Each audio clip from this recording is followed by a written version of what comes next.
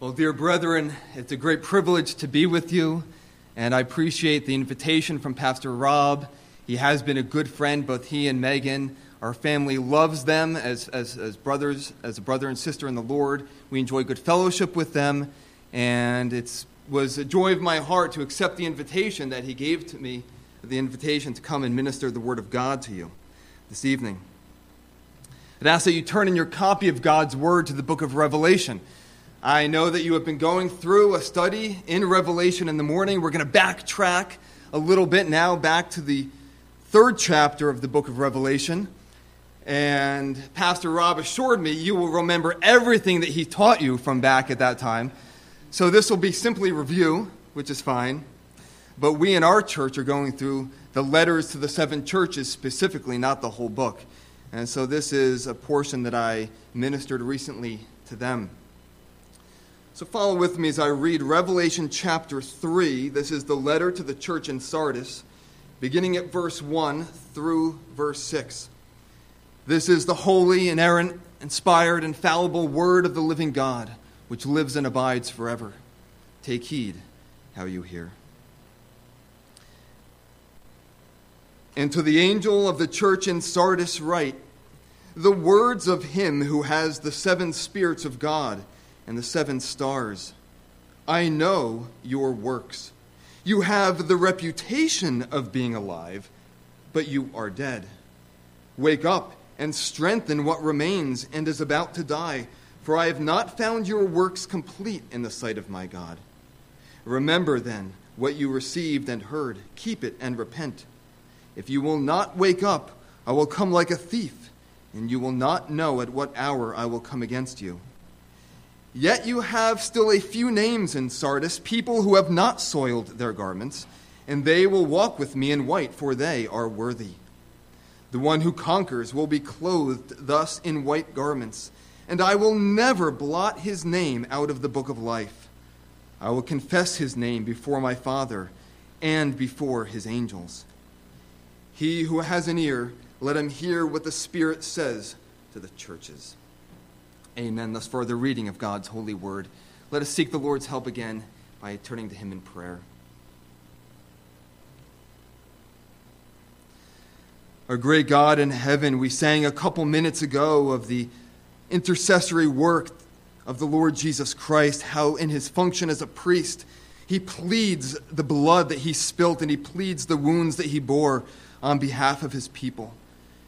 And Lord, we would ask now also that he would exercise that office of a prophet, and that as the Catechism says, by his word and spirit, he would reveal to us the will of God for our salvation. Lord, we know that we have been saved, we are being saved, and one day that salvation will be brought to its completion, and you use your word by your Spirit to save us. And we ask that you would give us ears to hear and hearts to understand and a will to do all that you have, that we might enjoy the salvation that is to come. We pray this in Jesus' name. Amen. Our focus this evening will be specifically on verses 4 and 5, as the Lord Jesus Christ turns to those few in Sardis who had been loyal to him. But briefly, the first 3 verses, and by way of an introduction and background. The risen and exalted Lord Jesus Christ had a message for those who were in Sardis. And it's a message not simply for that church, but for all the churches. At the end of this letter, it says, let them hear what the Spirit says to the churches. Yes, specifically the 7 churches that all these letters were probably circulated to, but also for the churches of the Lord Jesus Christ, wherever they might be found. And his message to the church in Sardis is extremely sobering. His message is, you are a dead church. It's not very flattering. The Lord Jesus says, I know the reality of what's going on there. And though you have a reputation, a very glowing reputation, probably among the other churches that were around, and people look to you maybe as an example, a church that's really alive, I know you're not. You're dead. And he gives them a string of commands, urging them and encouraging them to change their course. He says, wake up. Strengthen what remains. Remember what they had heard and received, to keep it and to repent. He also then presents a warning to them of what will happen if they don't heed his admonition, if they refuse to obey his calls of repentance. But serious warnings are not all that he had for the church in Sardis. He also had a message for the few that had been loyal to his name, and to all others who would turn from this deadness and who would join those loyal few. And it's a call that comes to us today, that if we would be loyal to the Lord Jesus Christ, even if we are the minority, even if we are the remnant that the Lord is saving, that the Lord promises great rewards to those who would remain faithful to him and endure until the end. And so, brethren, as we read of these great rewards that are held out to those who conquer, may we be encouraged. That's the intention of the Lord Jesus Christ this evening. We're going to be studying these two verses under two main heads. First of all, commendation. Commendation, that's the first half of verse 4. And then conquerors' prizes. Conquerors' prizes. And there are three prizes that we will see. So first of all, commendation. The Lord Jesus Christ says in the beginning of verse 4, "Yet you have still a few names in Sardis, people who have not soiled their garments." Now, what does it mean to have soiled garments, or more particularly, to be those who have soiled their garments, or to have defiled garments? Well, the Lord Jesus Christ is using a metaphor here. It speaks of the flesh and the world having been staining your life. It's the idea of walking through the course of this world, walking through the mess that is this world, the filth that is this world. And instead of avoiding all the wickedness and unrighteousness and ungodliness, you let it cling to you. You're not careful to avoid sin, but you let it accumulate, as it were, into your life and onto your garments. You're not careful to guard your heart. You're not careful to watch over your desires and the desires of the flesh. You don't mortify. And so you get these defiled garments. You get these soiled garments. And this passage is clear. Getting soiled garments is something that we are culpable for. It's not something that just sort of happens to us. It's something that we do. We soil our garments. We're responsible as we walk through this world to make sure that we are avoiding those things that the Lord Jesus Christ calls his people to avoid and to cling to the good that he calls us to cling to. And the commendation here is that there were a few in Sardis that did not have soiled garments. A few that were living righteous lives, in contrast to the majority. Now, before we move on, a couple points of application here. Just very simple observations at this point. First of all, it's possible to be different. It's possible to be different. The vast majority of those in the church in Sardis had soiled garments, but not everybody.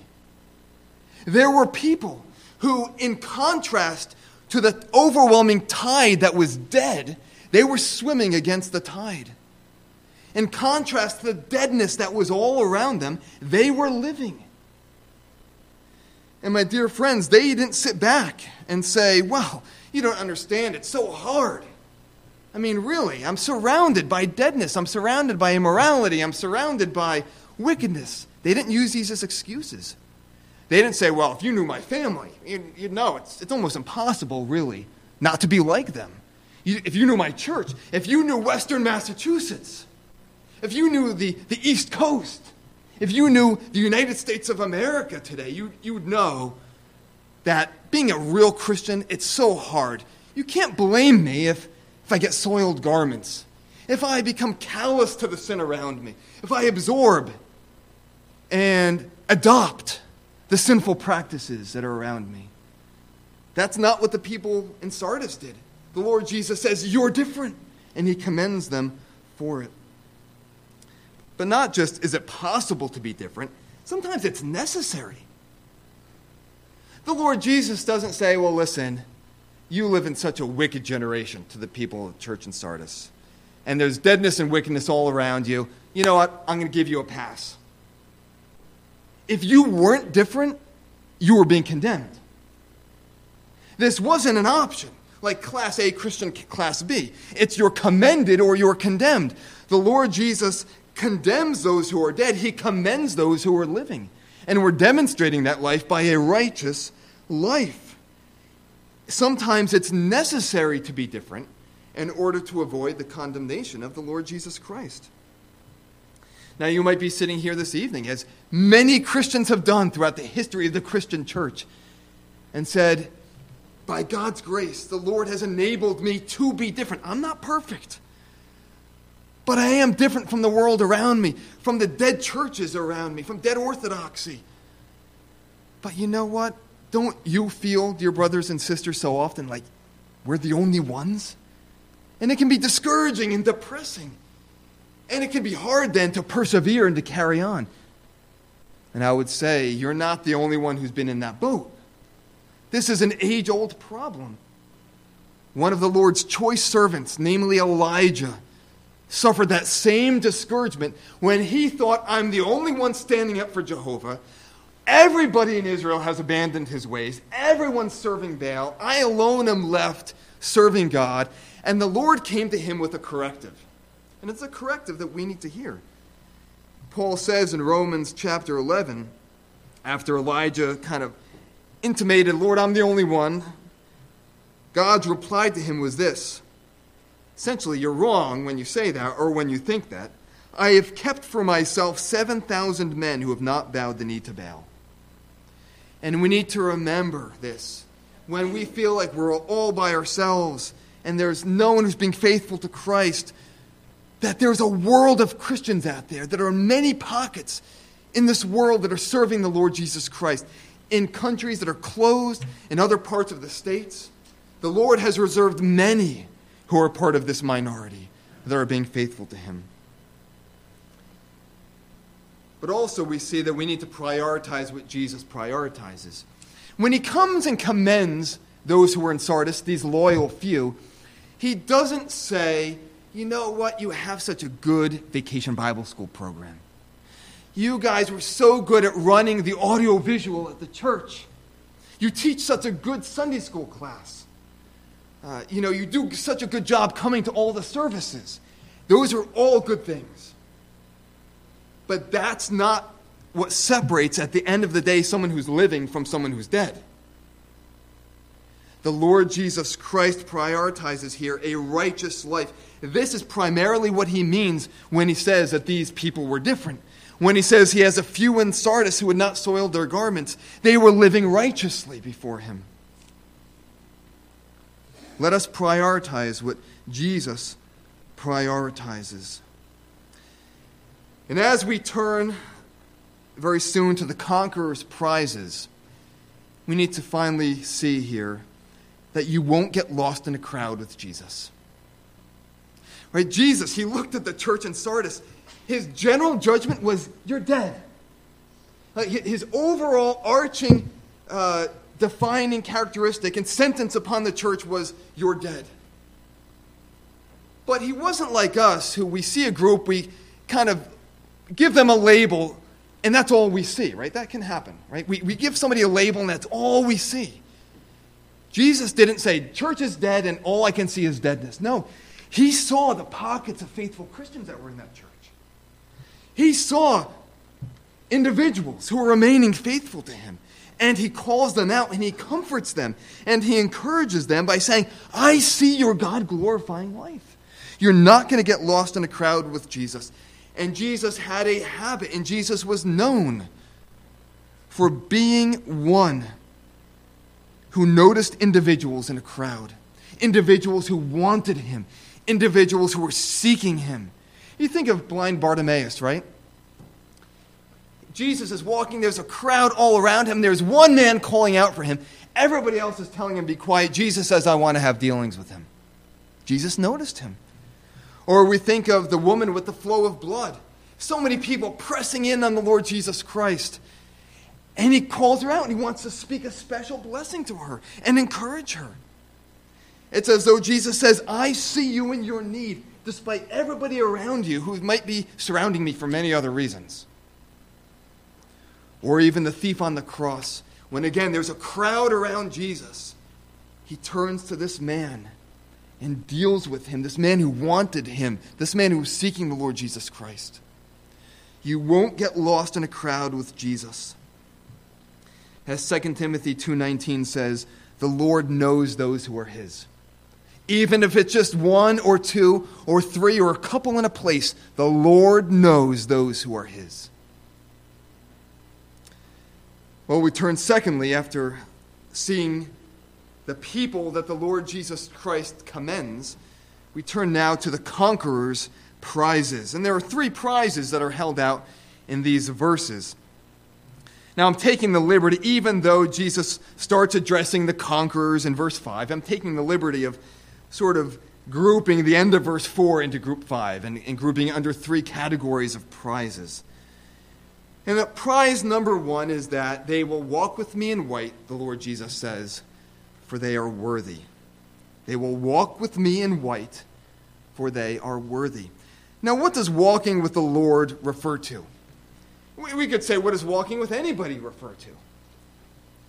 Well, what Jesus Christ is referring to is intimate communication, intimate fellowship, personal dealings, right? If I'm walking with somebody, they're close to me, even physically. I'm going to be interacting with them, talking with them, sharing things with them, revealing myself to them.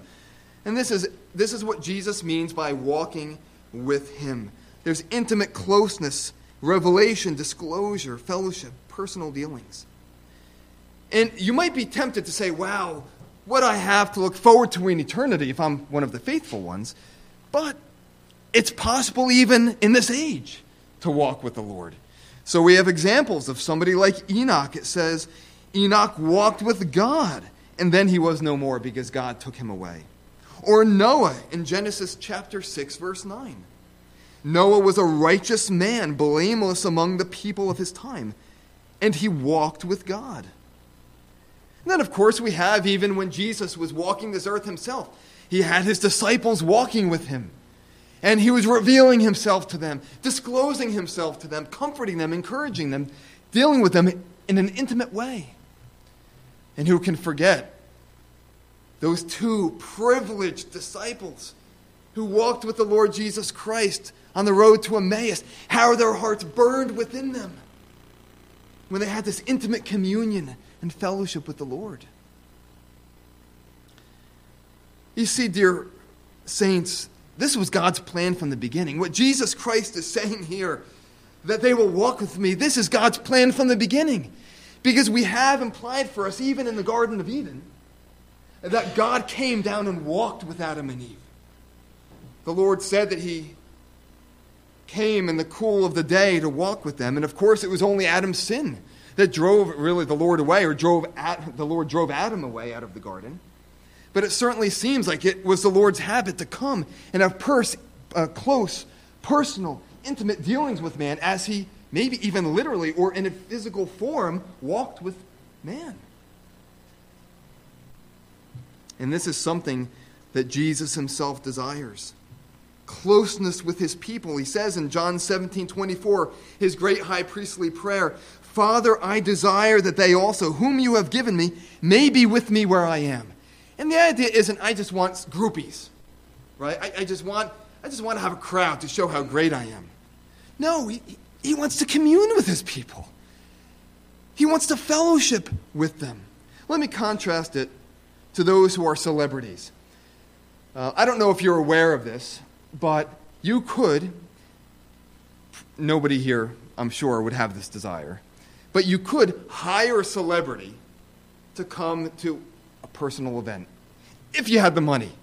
It's exorbitant, the cost that it might, the charge that they might charge you.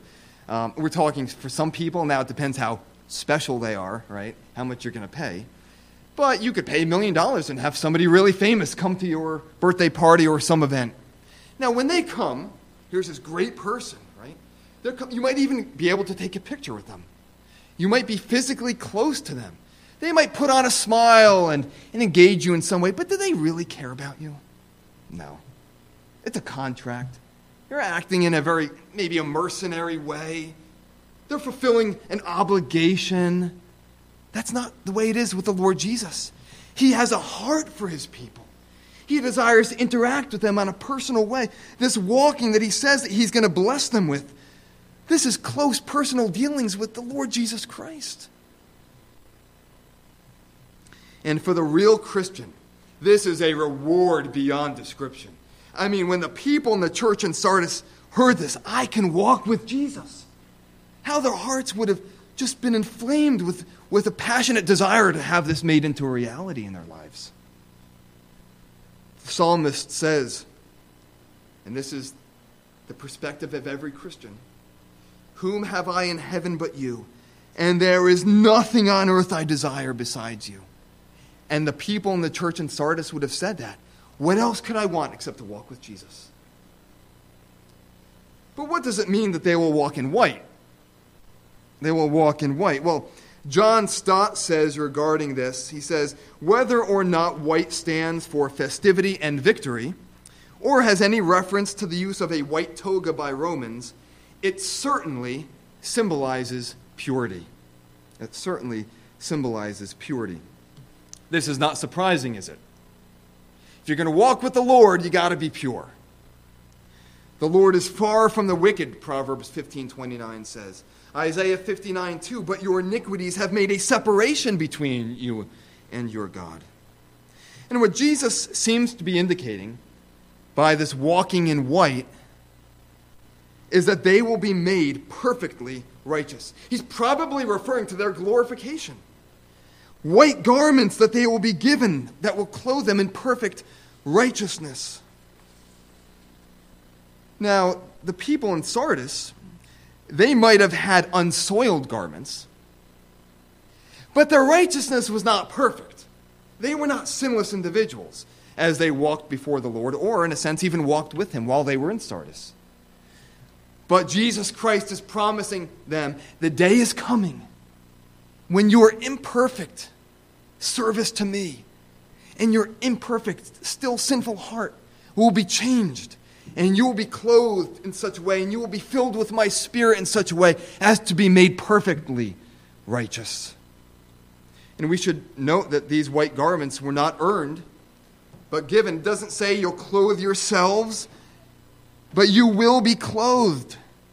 And of course, this speaks again to the grace of God.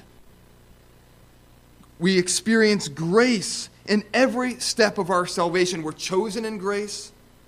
We're justified by grace, sanctified by grace, and ultimately, when we're glorified, it will be by the grace of God. The glorification and perfection of the believer is but another act of God's free grace. Again, what an incentive to the true believer. What an incentive to the true believer. One man writes this, he says, it needs no mention that this was exactly the deepest desire and longing of these faithful ones. While many in the congregation lived in sin, they fought the battle of faith and strove to keep their garments pure. How this promise that in the future they would be perfectly holy and pure must have appealed to their inmost heart and must have spurred them on to be faithful even unto death. You see, the people in Sardis, they were those who delighted themselves in the Lord, and the Lord is saying, I'm going to give you the desire of your heart. And when they prayed, and when they yearned, their desire was, Lord, I want to be freed from indwelling sin. I want this wretched heart, oh, the wretched man that I am, who will free me from this body of death? And they groaned in their inner person. They desired to walk more closely with the Lord, to be free from every remnant, every little speck of impurity that was in their life. And when Jesus tells them, one day you'll walk with me in white, and you'll be glorified and be made perfect, how their hearts must have been so elated, and how that must have encouraged them to be faithful to him. Now, how is it that they're worthy? Right? It says here, they will walk with me in white for they're worthy. And if you are a good Reformed person, you hear this word worthy, and we're worthy, and you're like, whoa, I get a little bit uneasy, right? What exactly does this mean? would you ever say, I'm worthy, right? But Jesus says, you are worthy. So what does he mean by this? I'm going to quote two men who I think put it very well. Then I'm going to provide an illustration. One man says this: the worthiness here denotes a congruity between the saint's state of grace on earth and that of glory. Again, a congruity between the saint's state of grace on earth and that of glory. Another man says, the declaration is not that they have any claim to heaven on the ground of their own merit, or that it will be in virtue of their own works that they will be received there, but that there is a fitness or propriety that they should thus appear in heaven. The righteousness that they pursued on earth, and by the grace of God in some measure obtained by God's grace, indicates their fitness to walk with Christ in white. In other words, there wasn't this great discontinuity between what they were going to be and what they were while they were on this earth. Let me illustrate it this way. It might not be a perfect illustration. Hopefully it helps you in some way to understand this idea of the lack of discontinuity that should be expected between saints on earth and saints in heaven. Let's say that I, out of the grace of my heart, wanted to bestow freely upon one of my three boys a privilege that was just an astounding privilege. Namely, I was going to take them to watch a New York Mets game. What an honor, right? What an honor, at least this year. And I then run into a problem. I can only take one. They haven't done anything to earn this, right? I'm going to freely bestow this gift upon them. I look at my three boys, and there's a little bit of an issue. One's a Cubs fan. I could take him to the game. One's a Yankees fan. Massachusetts. One's a Mets fan. One's a Mets fan. Whose life, we could say, prior to me taking them to the Mets game, whose life indicated that they were the best match for walking with me, as it were, to that Mets game? Say, the one who was a Mets fan previous. In other words, if you saw my son wearing the Mets paraphernalia at the game, you would say, wait, that matches the way he was even before you took him to the Mets game. There wasn't this great discontinuity between what he was at Citi Field and what he was back at my home. And that's what I believe is being said here by the idea of worthiness. There's not this great discontinuity. The saints of God, when they appear in heaven, people won't say of them, wait a minute, Amos is in heaven? If you looked at his life on earth, there was no indication that he loved Jesus. There was no indication that he hated sin. There was no indication that he was pursuing righteousness. I never would have guessed that he would be one who was walking in white with the Lord Jesus. Of course, that illustration would have been better if I could have said that I sovereignly worked in my son the desire to be a Mets fan, because that's what God does in us, right? Why is it that we even have these desires and are enabled to walk before him faithfully? It's his work in us. But the worthiness, it's not just this idea of a match, but there's a match for someone great. And one commentator said that in some archaeological digs, it's been discovered that in that area, it was considered a great dishonor to a deity to walk into his presence with soiled garments. And the idea being that in their ungodly religion, their false religion, they had a really high esteem for these false gods, these false deities. And you don't dare walk into the temple of that god with soiled garments. And we can say there is a similar perspective with the Lord Jesus. How high a view do we have of the Lord Jesus? That's what John set out to do. Well, really, the Lord Jesus Christ set out to do as he revealed himself to John in chapter 1. The very first thing that we need to understand is the greatness and the grandeur and the majesty of the Lord Jesus. And then we realize it's an honor, it's a privilege to walk with him. We have to be dressed in white. Now I would ask you, dear friends, before we move on to prize number 2, is there any resemblance between walking in white with the Lord and your life now? Is there any resemblance between walking in white with the Lord and your life now? Meaning this, if someone said to me, or if I said to someone, well, you know, so-and-so from West Springfield Covenant Community Church, they're a Christian. They'd say, really? They're on their way to heaven? They're one of the people that Jesus Christ has said will walk with me in white? I never would have guessed it. Yeah, they go to church, they do other things, but I did not know that they were confessing the name of the Lord Jesus Christ. I didn't know they were a faithful follower of his. Or would they say, you know what? I can completely see that. Because, and when I think of brother or so-and-so in that church, it's not a big jump from their state here on earth to their state in heaven. Their life, they're walking in, as it were, in white with Christ now, in a sense. And I don't see a great discontinuity.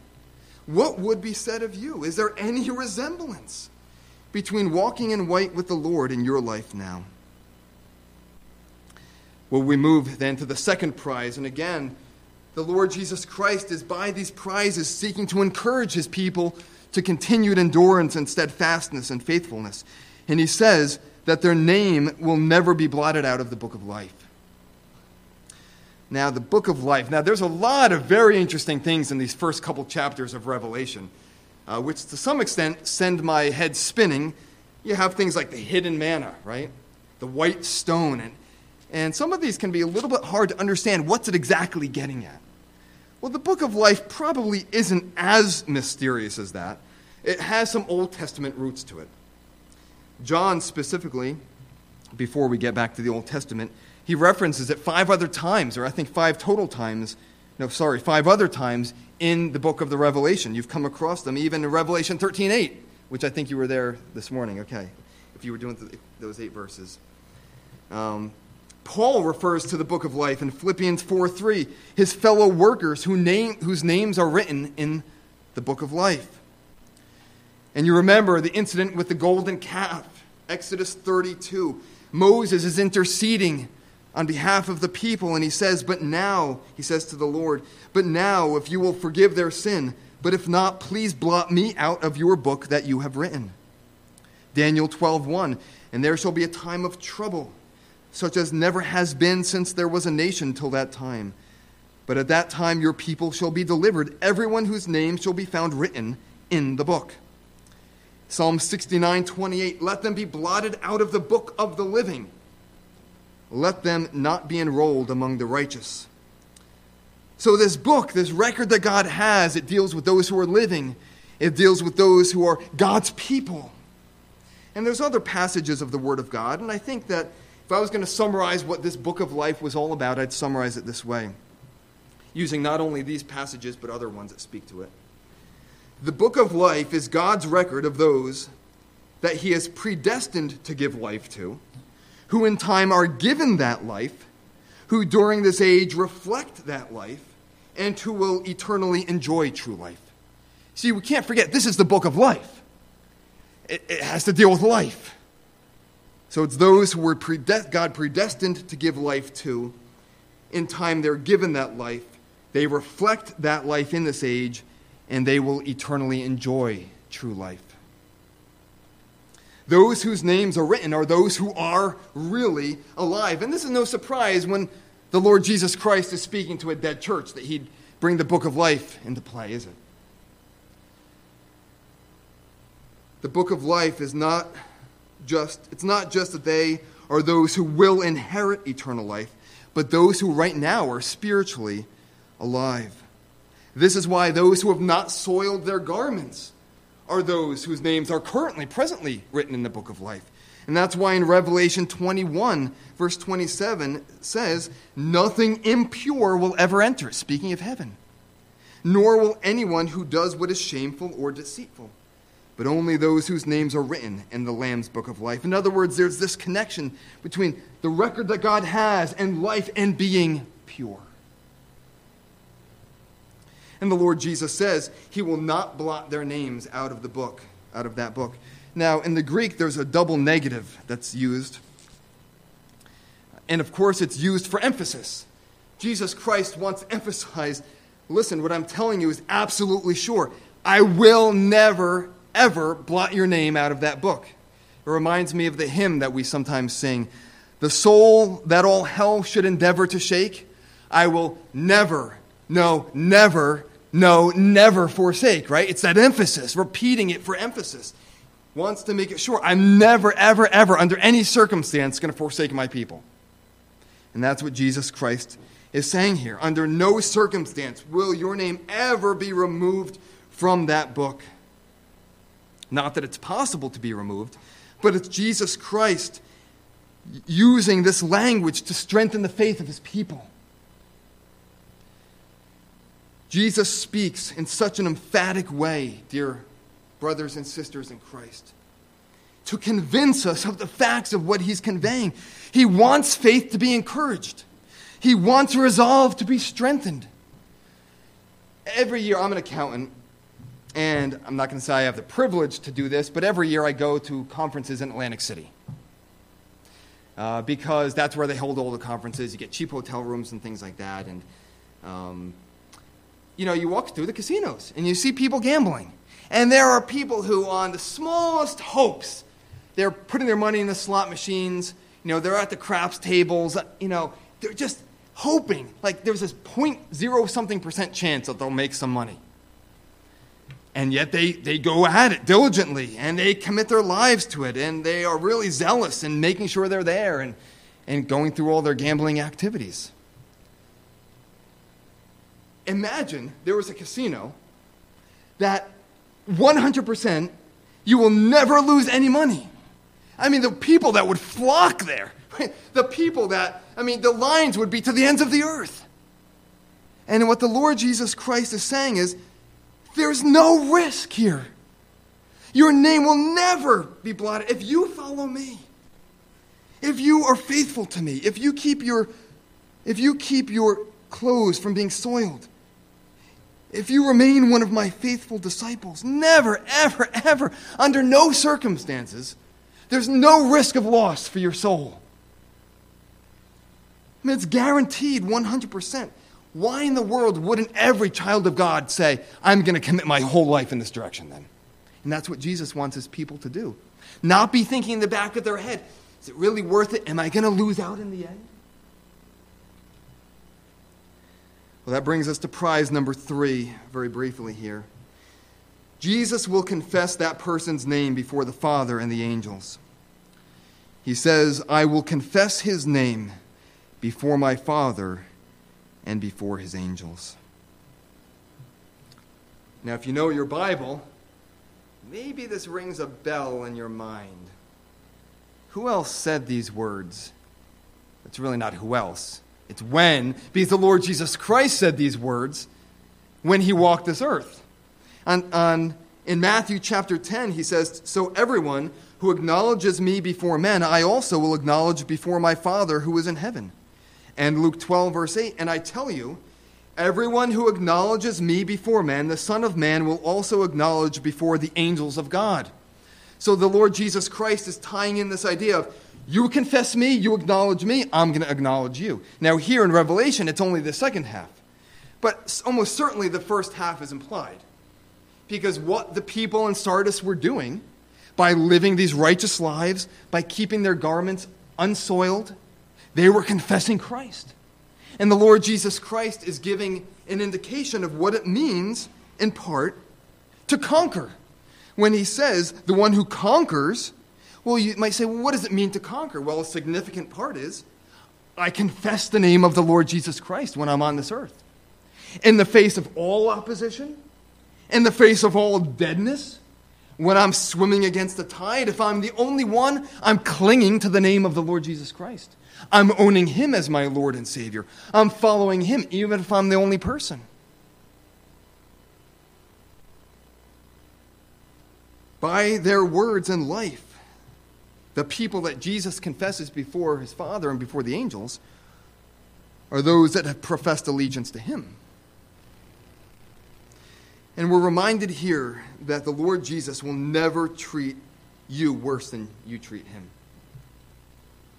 Meaning there's never somebody who's so devoted to the cause of Christ, who clings to the name of Christ and honors his laws and his person, and Jesus treats as though they're second class. No, Jesus says, you honor my name, I'll acknowledge your name. You speak of me, I'll speak of you. You own me before men, I'll own you before my Father. Jesus will never treat you worse than you treat him. But when Jesus Christ says here that he'll confess his name, the name of the faithful one, before his Father and before the angels, we need to see how personal this is. The very name is confessed. The very name is confessed.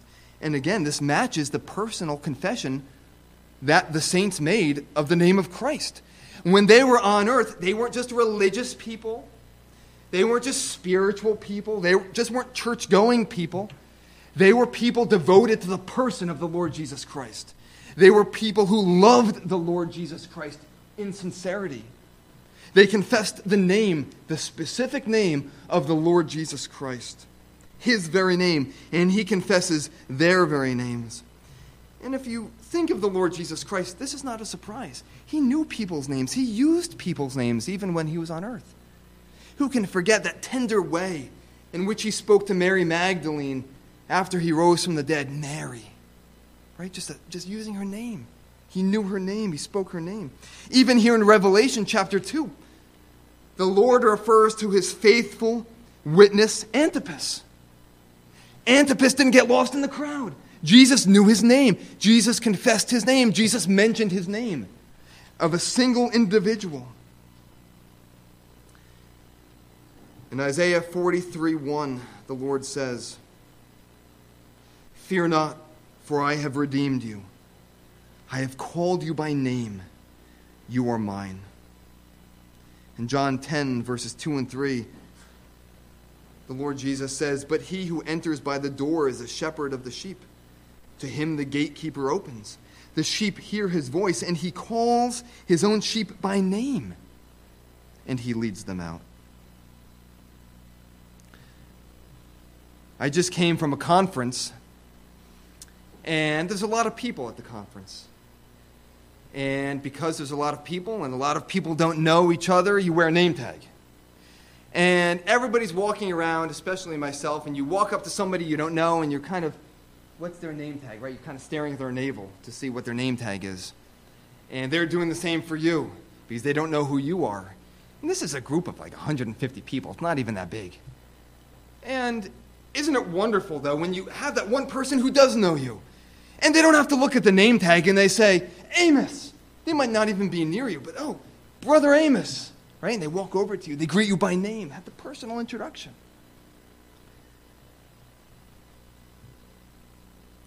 When we stand in glory, when the saints of God in Sardis stand in glory, and they're surrounded by a whole host of witnesses, thousands upon thousands, millions upon millions,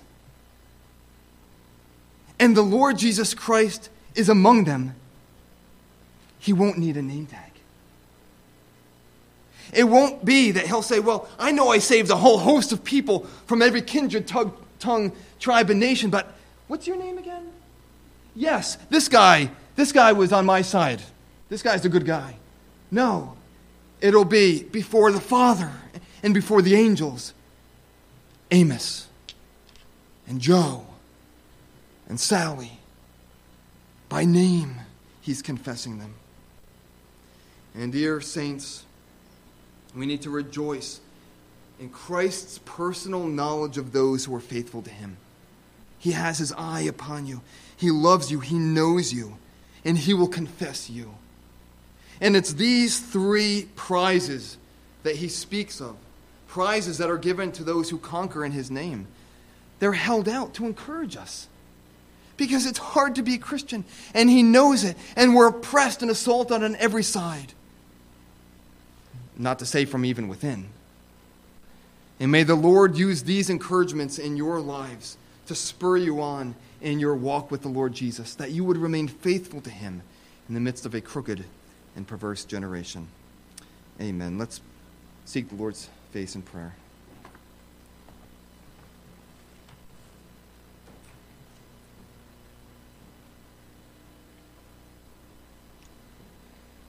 Lord, we thank you for the encouragement of the rewards that the Lord Jesus Christ holds out for his faithful followers. You know, Lord, how discouraged and how depressed we can get. You know the saints back in the day of John, the saints in Sardis, how discouraged and depressed they often were, and how they felt and wondered, would they be able to endure until the very end? And you held out these rewards to encourage them, to incentivize them, to spur them on. And Lord, we pray that as we see these great and glorious rewards held out, that you would use them for good in our lives, that we would be encouraged to live for you, to commute, to walk with you, to be faithful to you, to not give up the cause of the Lord Jesus Christ. Lord, we confess that we're weak, and in and of ourselves there is absolutely no hope. We need the help of your Spirit. We need the enabling of your Spirit, and we ask that you would enable us to do this. Lord, may you give us ears to hear what the Spirit is saying to the churches. We pray this in Jesus' name. Amen.